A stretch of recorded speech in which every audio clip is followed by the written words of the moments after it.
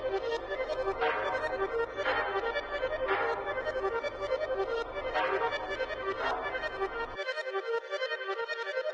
got this shit knocking though.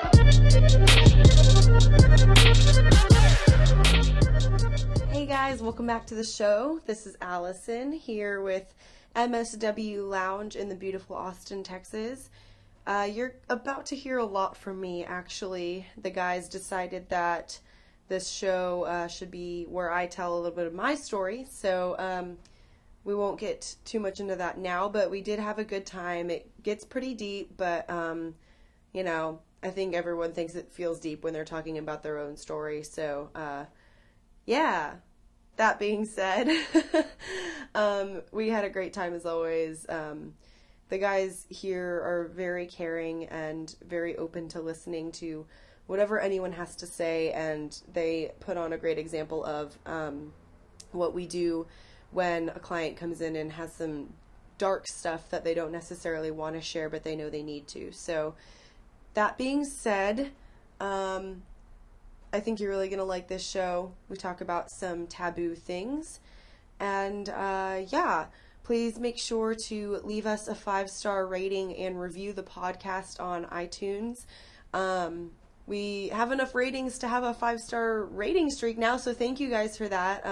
Please make sure when you hit the stars at the bottom of your podcast app at 5 stars that you also just leave a quick little note as far as like what you like about the show, and we'll read those off on here. You can find us at HDYH Podcast on Twitter, and we are using the hashtag HDYH Pod to take any topic ideas or questions or comments or anything y'all want to say related to the show. Put those on Twitter or comment on SoundCloud or anything like that. You know there's a million ways to reach us on social media. We are at MSW Lounge on Facebook, all that fun stuff.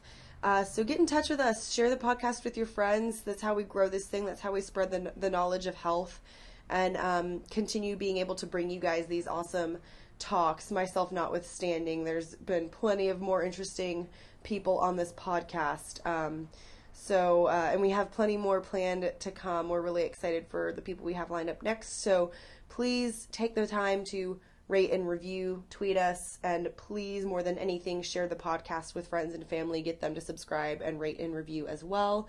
That way iTunes will rank us and we can reach more people. Okay. Got a couple quick advertisements really quickly, and then we will get on with the show. Today's show, as always, is brought to you by Slenderella. This week's Slenderella Glow is the focus. It is a combination of the classic liver detoxing Slenderella shot plus a glow blend that basically makes you happier and allows for your hair and skin and nails to be healthier as well. So check that out for sure. We're also brought to you by Flabs to Fitness, bringing you 20-minute workouts you can do anywhere and personalized nutrition coaching. And last but not least, we are brought to you by Paleo Valley today.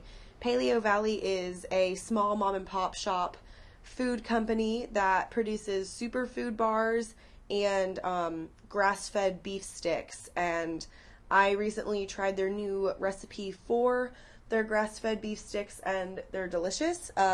They're grass-fed. They are naturally fermented as well, so you get some good probiotic benefits in there. And they're delicious. So they fit into a keto diet, paleo diet, gluten-free, soy-free, grain-free, etc., dairy-free. Yeah, they're good for you. And since they're grass-fed, the fat in them has a lot of omega-3s. So pretty kick-ass.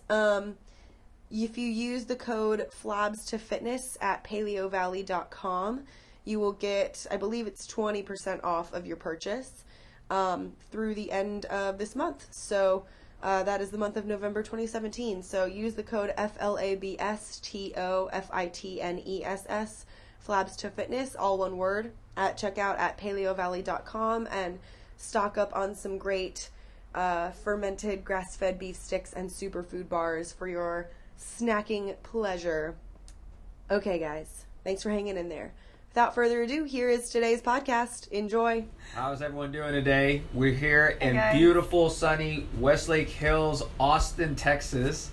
And I am joined with Allison Wojtowicz from Flabs to Fitness. And we wanted to bring her on because even though she's usually the moderator for our How Do You Health podcast here, she is also a wonderful story as well. And when I say that, anyone that comes on here to the podcast has their own unique path to health and wellness, and she is no exception. Just like you guys. Yeah, exactly. So we wanted to finally showcase Allison because I think she has a very unique story, but it's only unique in a sense of saying that I don't think it's emphasized enough in this community. So without further ado, Allison, can you tell us a little bit about your health and wellness? Yeah. Let's talk about something no one wants to talk about. And that's eating disorders. Yep.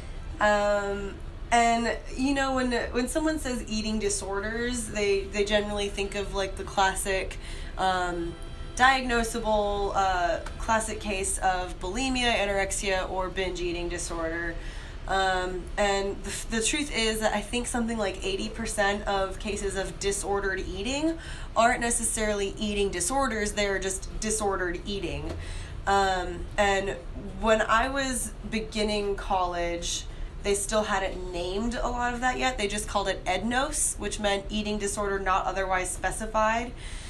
Which, yeah, I know Baldo's laughing. It's ridiculous. So is that a medical diagnosis? They would use that as a diagnosis because there were so many, like, if you look at like what the what's the book of psychology that they use to the DSM. The DSM, yes, Yeah. the DSM, which like it's the diagnostic tool for psychological issues. Yep. That's the word.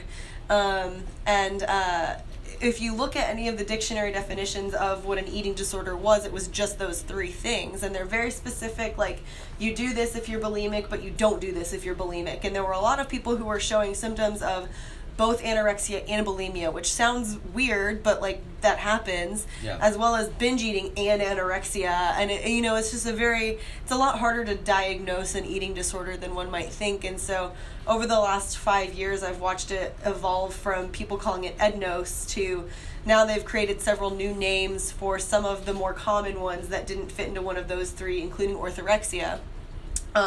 Wait, orthorexia? So yes, orthorexia is the latest coined term. It's kind of like the fourth eating disorder that people call now, and I would say I probably related closest to that one when I was in the throes of being very unhappy with myself and all that stuff. But basically orthorexia is defined as people being very obsessed with what they're eating.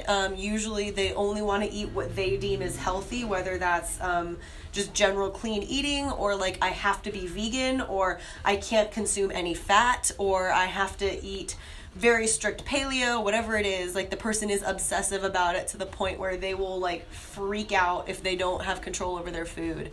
And on top of that, orthorexia is usually paired with obsessive working out, and sometimes they will use working out as a way to punish themselves for eating something that isn't within their strict guidelines, or things along those lines. So it's like Wow. someone who looks like they're trying to be healthy. So it's a lot harder to find because like me now, I just like to eat healthy because I feel good. But when I first started trying to be healthy, which was when I went into college, I got obsessive with it. I thought like, no, if I'm going to do this healthy eating thing, I have to do it 100%. Like I need to know everything that's going into my food. And like, I was not fat at all. Like I was an athletic kid growing up. I played sports growing up. And, when I quit sports to focus on theater, I still continued to work out. My dad used to play football, so he used to take me for runs, and he taught me how to weightlift and all that stuff. Like he was very active, so he taught me. And, when I got to college, I don't know, I had always felt that I wasn't a very good athlete, and so I guess I wanted to look like I was a good athlete, even though I wasn't, like, an athlete at school. And so I started being obsessive with what I ate. I had to work out every day, and I, like, recorded everything that I ate and all of my workouts, and I totally remember it turned into, like, a calorie counting game. Like, if I ate over 1,200 calories in a day, I would flip out. If I didn't burn, like, I don't even know if my calorie counting thing was right, by the way, but if I didn't burn like 600 or more calories in my workout, I would be so mad, because that means that I would have already eaten back my calories by lunchtime. Like, it got really bad really fast. And no one knew that I was being that obsessive with it except for me. And my parents could tell when I came home for the holidays that I had lost weight, and I didn't need to lose weight, like I already said. And I mean, I'm like 5'6", 5'7", and I was at a healthy weight to begin with. And so by the time I got home, I looked very tall and very like stretched out, and like my posture got really bad. I was depressed. I didn't like being at UT, all of that stuff, which is a whole... I should have loved UT. It's a great university, but I didn't want to go there. And so I was just kind of upset with the whole situation. And when I went home for Christmas break, my parents understandably were very concerned. And my mom kind of convinced me, like, when we were making Christmas cookies one day, she's like, come on, like, you love these Christmas cookies. Like, these are something we, like, enjoy together. Like, why don't you just have one? And I remember when I had one, it, like, spurred something in me that I was, like, it was that mentality of, like, you already had one, you blew it for the day, you may as well just eat as much as you can and, like, start over tomorrow. And so I think, like, that kind of, like, mentality of, like, okay, I should have a cheat day started my second semester of UT. And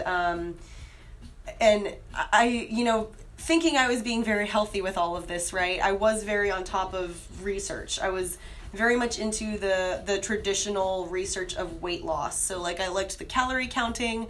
I liked whatever workouts could get me the biggest bang for their buck as far as calorie burn.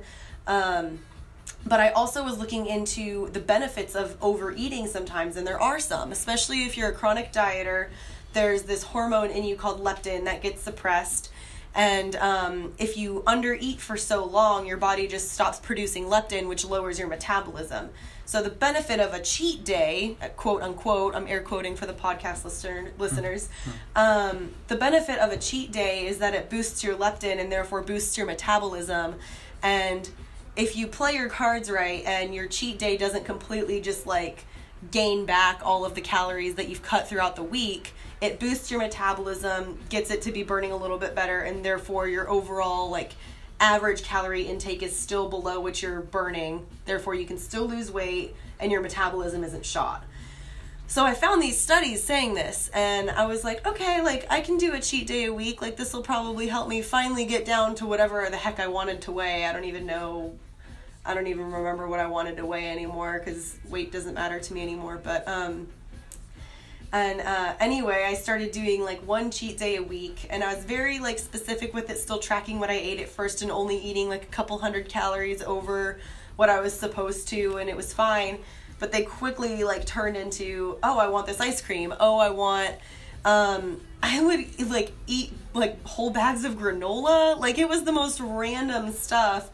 And I don't know, like I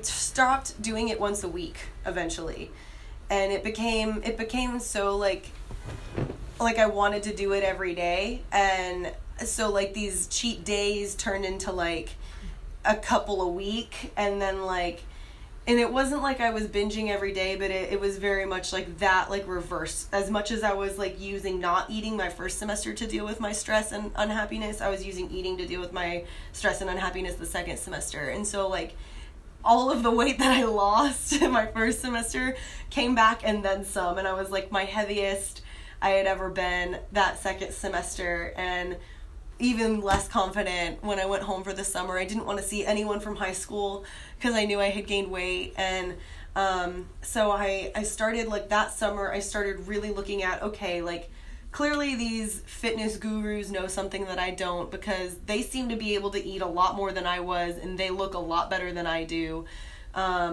Even when I was completely like skinny or whatever, I was like, they look better with their muscles, and I wasn't getting muscles because I wasn't eating enough. So I started just looking at different programs I could follow and all that stuff, and really just stuck with my family that summer. I really didn't see anyone from high school that summer. I didn't want to. And And that kind of shows you again, like, how, I guess, upset I was for whatever this change was in my life that I didn't want to happen. And I found this program called If It Fits Your Macros, which is very popular in the bodybuilding world. And at the time, it was intuitive to me because it still included the calorie counting, but I was eating way more than I had ever eaten before when I was counting. And I lost the extra weight. I got back down to what my healthy weight was that I had started at, but I looked more muscular, and it was good. And I learned how to weight lift, like, properly. I wasn't just exercising for calorie burn. I just truly liked to lift weights. So I stopped, like, tracking my calorie burn and started just lifting weights because I liked it.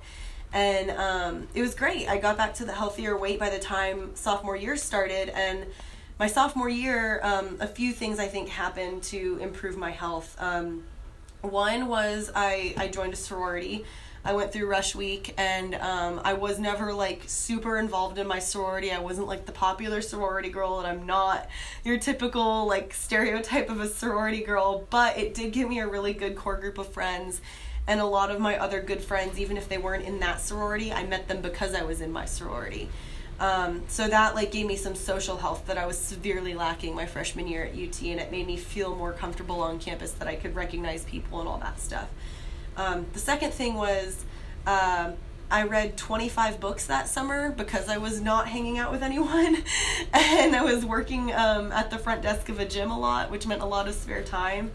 So one of those books was called It Starts With Food by Dallas and Melissa Hartwig. And when I saw it at Barnes & Noble on one of my many trips, I was like, oh, these people are promoting veganism, and I hunt, so I was like, I'm not going to go vegan. But I picked it up just to see what it was, and I was reading, and they said something in the description about grass-fed meat, and I was like, they eat meat, I can do this. So I read this book, and it was all about them, like, explaining the science behind nutrition, and not the science of calories in, calories out, but of inflammation and nutrient density, and, like, getting your body to burn fat rather than carbs, and all of these things that I had never even thought about before when I was just so obsessed about the aesthetic side of it. And their whole promise was, like, if you eat like this for 30 days, you will have a different outlook on food. And a lot of us know this program today as the Whole 30. It is a strict paleo protocol. And so the day after I pledged a sorority, I pledged to 30 days of paleo eating, which meant no drinking, no sweets, no sugar, no caffeine after noon as a sophomore in college. You're not supposed to drink when you're pledging And right? yeah. Sorority, Greek life is dry, guys. So I did it, I finished it, and I lost any extra fat. Like, I got, like, lean, but it was muscular lean. Like, I had, like, the beginnings of a six-pack. Like, it was the weirdest thing. I was like, there is no freaking way that eating good food for me made me, like, look this good this fast. But, like, I was still motivated by the aesthetics at that point. And let's be honest, who isn't still a little bit, right? We talk about it a lot. But, like, that's not my main motivation anymore. And I think the Whole 30 really changed that for me, because the main tenet of the program is you're not allowed to weigh yourself. You're not allowed to measure anything. You're only allowed to notice, like, am I sleeping better? Are my workouts better? Do my clothes fit differently? Do I feel that I look differently? And you're allowed to take a before picture on day 1 and an after picture on day 31 and compare the two. And you can, like, weigh yourself before and after, but not during it. So they're very focused on the mental, like, step away from the diet game, learn how this food interacts with you, and then we'll deal with, like, the weight loss later. And so after seeing how great I felt, and, like, my acne cleared up, so many things, like, just clicked for me, and my workouts were better than ever. And so I was like, I need to learn more about this. And I just, like, went full paleo, like, so into it. Like, it was, like, so fun for me to, like, take old recipes that I had loved and, like, turn them into paleo concoctions that tasted just like their, like, original one. Like, I have a chicken fried steak recipe, like, all that stuff. And it made me so excited and so happy. And, like, I just had so much fun. And before I knew it, Flabs to Fitness, which had started as my Instagram before college, that I would use to, like, look at, like, Fitspo, like, posts, like, fitness inspiration posts. Flabs to Fitness turned into a blog that I would post paleo recipes on. And before long after that, like, I realized, oh my gosh, I hate that this is just a blog. I'm going to turn it into a full website. And I started, like, learning about paleo companies that were around, and not just here, but, like, across the nation. And, like, this whole paleo movement, like, I got right on it just as it was starting to get really big. And since then, like, I've reincorporated each thing that isn't paleo, quote unquote. So that's, like, grains, dairy, legumes, including, like, peanuts and soy and corn. Well, can you back up just a second? Can you explain what paleo is for the people who don't know what paleo is? So as a diet, paleo focuses on all grass-fed organic produce, largely vegetables, maybe a couple servings of fruit a day if you have good blood sugar, grass-fed and wild-caught meats. Game meat is preferred, which I'm lucky that I hunt and I have access to that. But if you're gonna, like, buy it at the store or whatever, you try to buy local, grass-fed, wild-caught, all that stuff. The fattier the better if it's grass-fed, like, because if it's grass-fed meat, it has a lot of omega-3s in it. Versus conventional, it's got the inflammatory omega-6s in it. Yeah. If you're buying eggs, get them pasture-raised, organic. The more orange the yolk, the better. Mm-hmm. Lots of healthy fats, including avocado, olive oil, coconut oil, even grass-fed and pastured, like, lard and butter and ghee and things like that. A couple servings of nuts, almonds, macadamias, all that stuff. And trying to avoid like seed oils, so like canola oil, like just pretty much any oil you're going to find in any restaurant besides Picnic. They probably cook with a bad inflammatory oil. And then you also avoid grains, including gluten-free grains, which is like corn and rice and all that stuff. Mm-hmm. You avoid legumes, which is all beans, and soy and peanuts and dairy. And since then, I've reincorporated each of those things at some point during my diet, and I know which ones bother me and which ones don't. And paleo as a lifestyle and movement now is turning from being that strict and dogmatic with just the diet, and it's more about lifestyle. So over the last few years of still, like, let's be real, like, eating disorders don't just go away. I was never diagnosed with anything, so I say I had disordered eating. It wasn't an eating disorder. But disordered eating doesn't just go away. I realize very much that it is very tied to my emotions. It's very tied to my environment, and my social health. If I'm feeling lonely, if I feel like, for sure, if I'm alone, like, that's way a bigger chance of something to happen. Like, if I'm, like, get upset, like, you are much more likely to go eat an entire bag of chips with peanut butter, like, if you're by yourself, than like, if you're with your family or with your friends, right? Because why? No one's watching? Because no one's watching. And it could be a combination of anything, but for me, I feel like it's because I work a lot, and so I feel like sometimes it turns into, I'm home alone, I don't have my friends or my family around, and I just get really anxious that I didn't get as much done as I wanted to do that day, or I have something coming up that I'm worried about, and, like, just the stress of those things, like, gets me to want to eat something. And the fact that I, like, know that now obviously is great, but it's particularly bad when there's a big transition in my life. So, like, after I came back from studying abroad in Italy, I didn't have a single issue of eating disorder over there. I was so happy, but, like, I came back and I realized it was my senior year at UT, and I was like, what the hell am I gonna do? I had no idea what I was gonna do with my life when I graduated, and, like, I totally had a relapse, and I, like, called my mom after, and I was like, I haven't done this since sophomore year, what's happening? And so it's times of transition, but, like, I think the biggest thing that you learn through this is to have grace with yourself, realize what your triggers are, and honestly, like, there's certain foods that if you have a disordered eating pattern, like, you will binge on them no matter what, and it's like you start eating them and you won't stop. Like, and I had the most random ones, like granola. I love granola. Like that.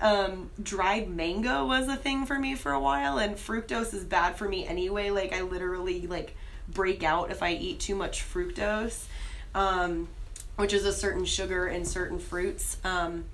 But, yeah, so I just have, like, things that would probably be considered health food for most people. Like, I just will overeat them to no extent, and it doesn't matter how hungry or not I am. I just will overeat them. But I know that, so I don't buy those things. So it's just a lot of, like, manipulating your environment, too. But, yeah, I guess now, I would say that, like, a paleo diet is much more than a diet. It's figuring out what works for your body and what doesn't. It's learning to have that social health.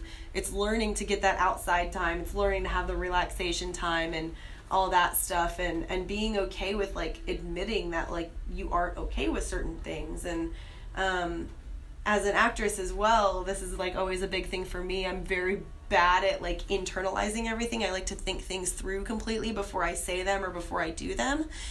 And oftentimes, like, you can't think through your emotions. You just have to let them happen. And so a big part of paleo health is, like, being okay with showing your emotions and, like, having people that you can talk to about them with and all that stuff. So it's more of an all-around, like, movement for life, and obviously fitness is a part of it too. You want to work out for good movement, functional movement, being on your feet a lot during the day. Even if I'm on the computer, I try to stand a lot when I'm doing it, take a lap every once in a while, all that stuff.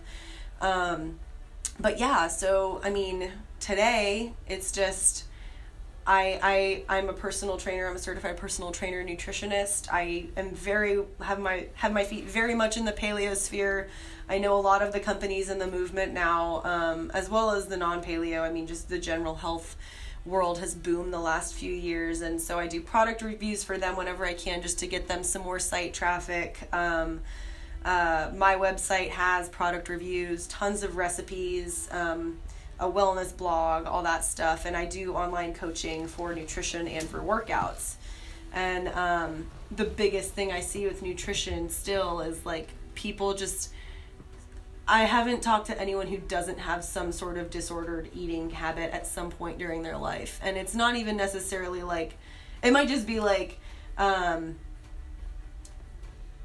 don't even want to say that. Like, anyone who comes to me, like, needing a coach for their nutrition has had some sort of, like, I eat this because I'm stressed. And it's not even like I binge all the time or whatever. It's not necessarily as bad as I got, but it's like, oh yeah, well, I always want chocolate when I'm stressed, you know, like, they know that, you know, yeah. or it's like, well, yeah, of course, if you give me that jar of almond butter, I'm going to eat the whole thing. And, like, you know, if it's the latter one, I just think it's them, like, knowing that they love almond butter, and they're like, yeah, I'll have a jar of almond butter once in a while. Yeah.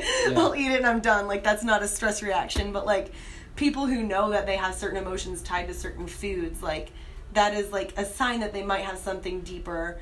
And every single person I have coached at some point, like, tells me, yeah, like, I have to eat ice cream in the middle of the night, or, like, yeah. And so it's just, like, and it's usually tied to something other than actually being hungry. Because, like, you don't eat ice cream because you're hungry. Like, if you're hungry, you go and eat chicken and broccoli. Like, right. So, and that's usually the test I give them. I'm like, if you want to know if it's a craving or not, ask yourself, could I replace whatever this thing is that I'm about to eat with chicken and broccoli, and would I still want it?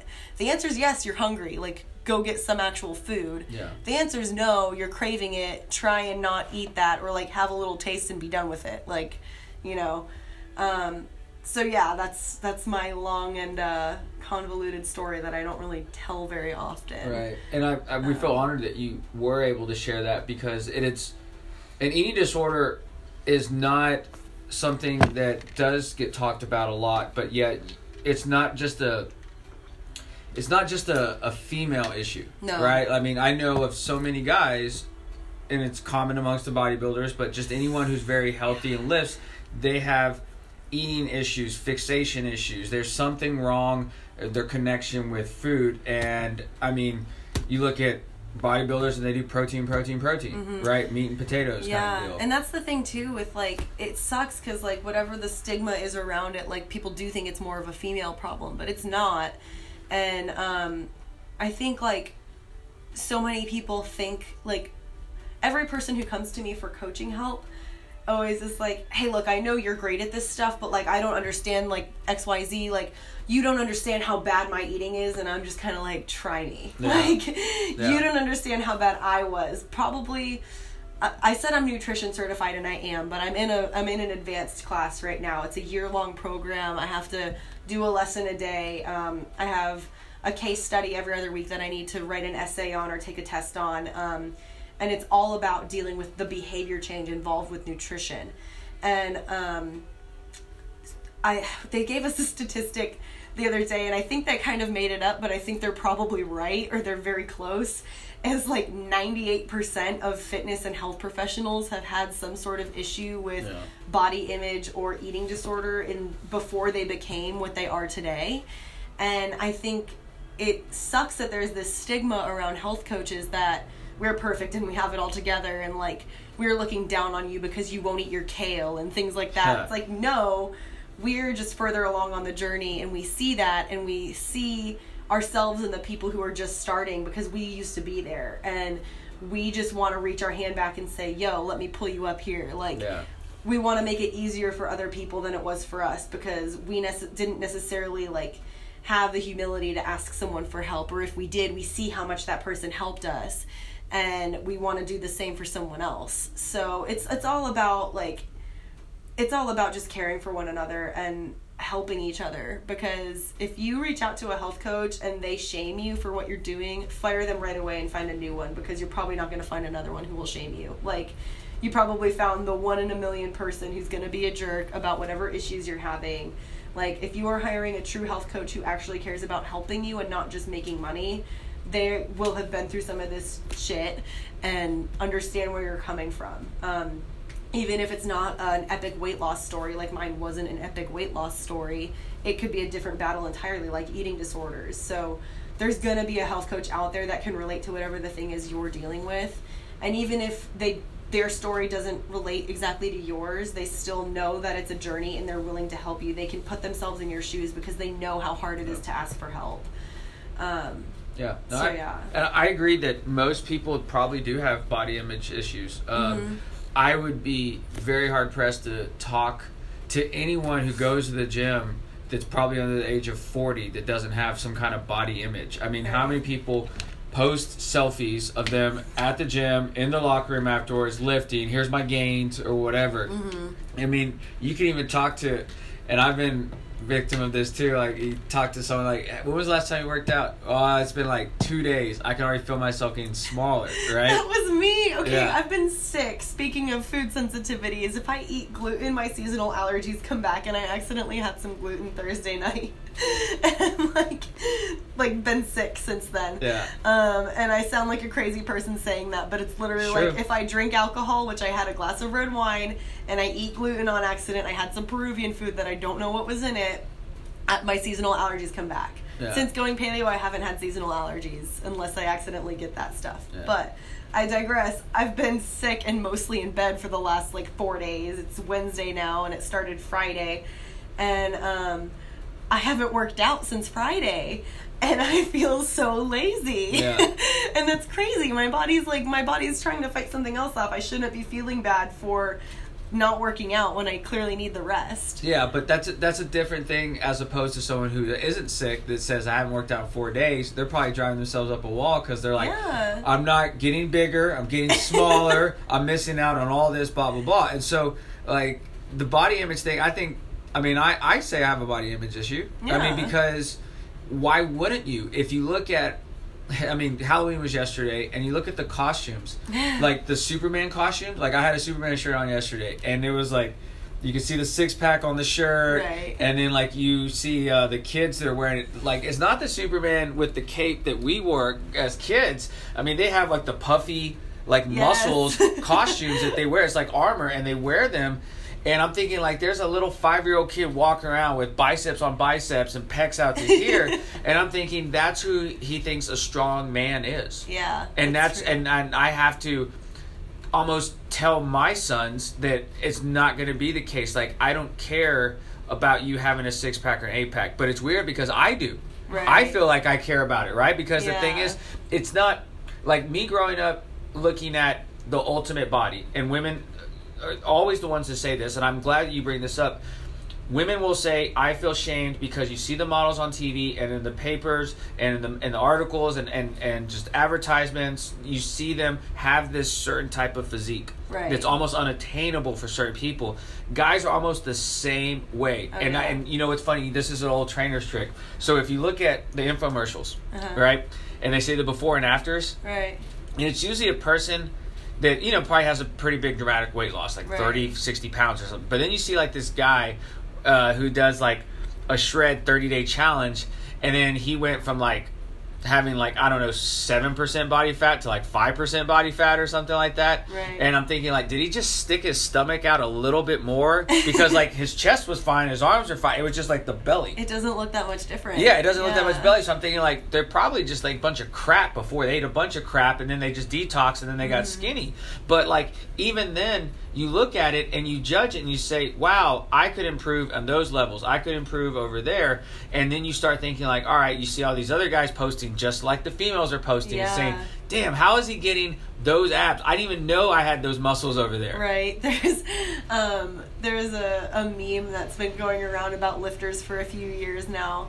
And it's like a picture of a guy, he's a YouTuber, but basically it's a screenshot of one of his videos, and it's him saying, the day you started lifting was the day you were forever small.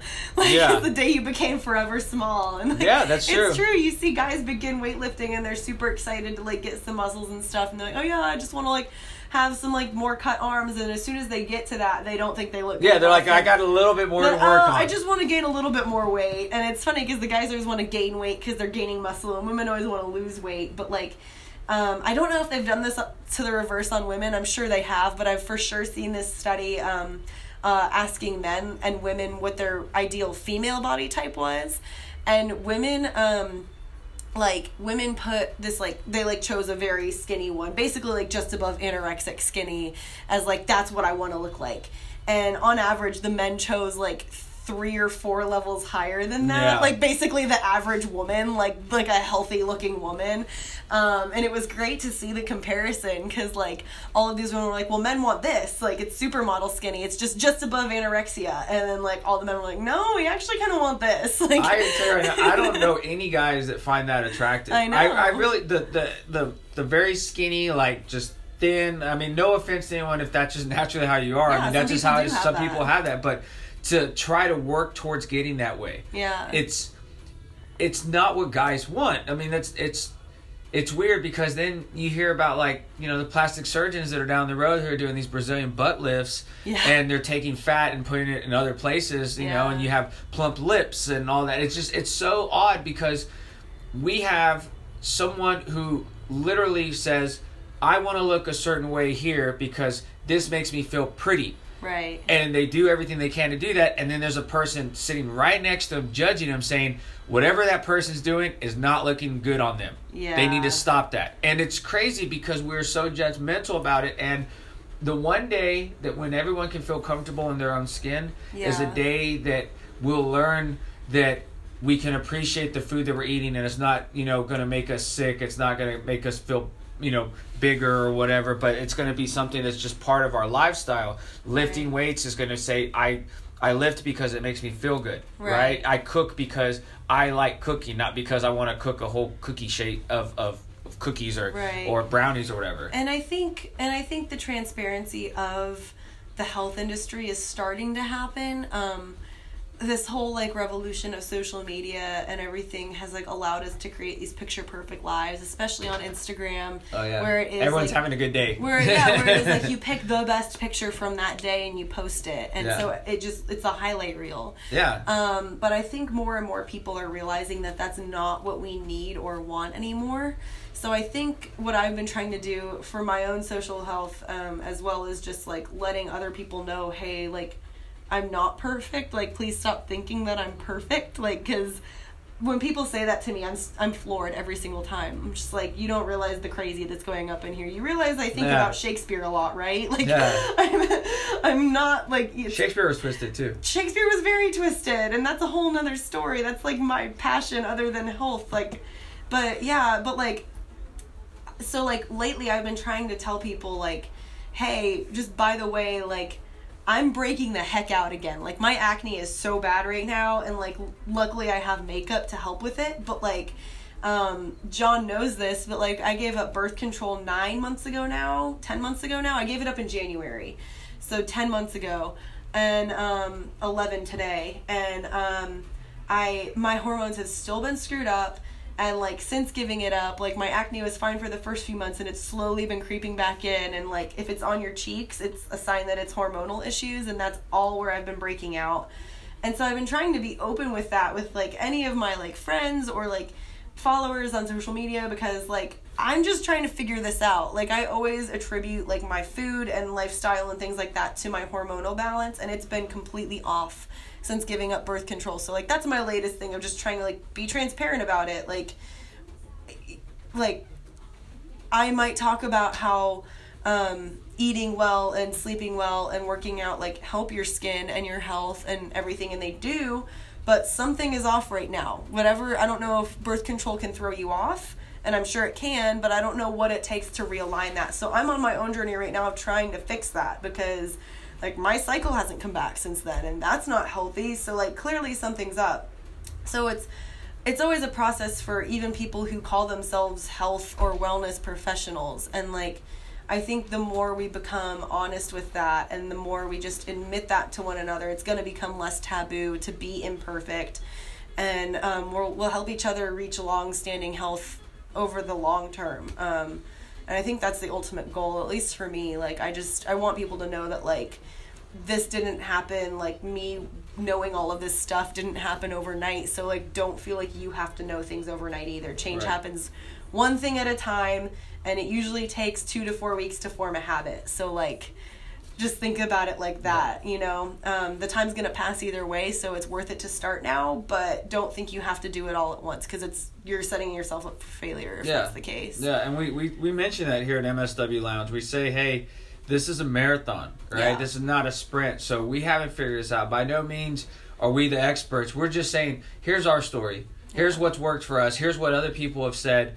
But we're also saying we're going on this together. Like, our path is here. So, like, Allison brings something very unique in that sense of saying that she is opening up about this taboo that not only affects women, but affects men like myself too, because we have these standards that we have to uphold to.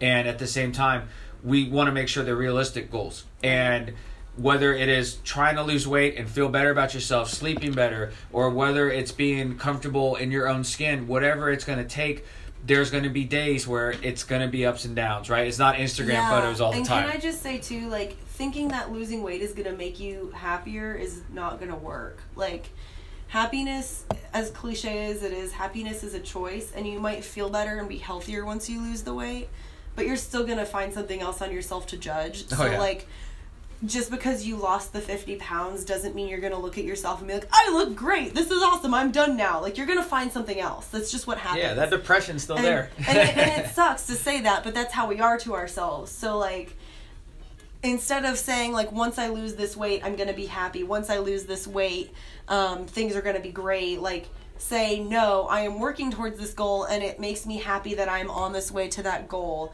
And be happy, like, with yourself once you do reach that goal, but be okay to know that that goal is going to change. You're going to lose the weight, and then you're going to say, well, now I think I look too skinny. I want muscles. I want to gain more weight again. Like, and that's what people do. We're ever evolving, but, like, don't think that a health goal is going to be your happiness destination, because it's not. Like, it's just not. You need to look at your body and respect it as something that you live in. You are doing these things because you want it to be the best place you can live in, and you want to fuel it well because it feels good and it'll help you live longer and see your grandkids or whatever.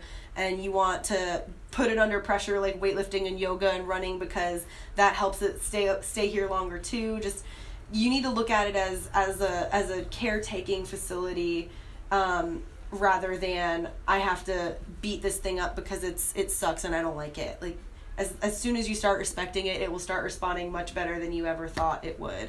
And you'll be happier with it in the long term, whatever your size is. So, well said. We'll end on that. That's great. Allison is Flabs to Fitness, and how can they find you? flabstofitness.com, FLABSTO fitness.com. I'm on all the social medias at Flabs to Fitness, and I'm at MSW Lounge at least 3 times a week doing brand management here. That's right. So if you do want to talk to her and maybe get a little more inspiration, maybe it's a little more focused to what you're dealing with, come up here. Come to MSW Lounge. You'll see Allison here. She'll be smiling. She'll make you a drink, and you'll start learning about what you can do. But we're all in this together, and that's the bigger story here. Her story is our story, so keep that in mind. But I wanted to thank Allison for sharing that. Come see us, Westlake Hills at MSW Lounge. Y'all take care.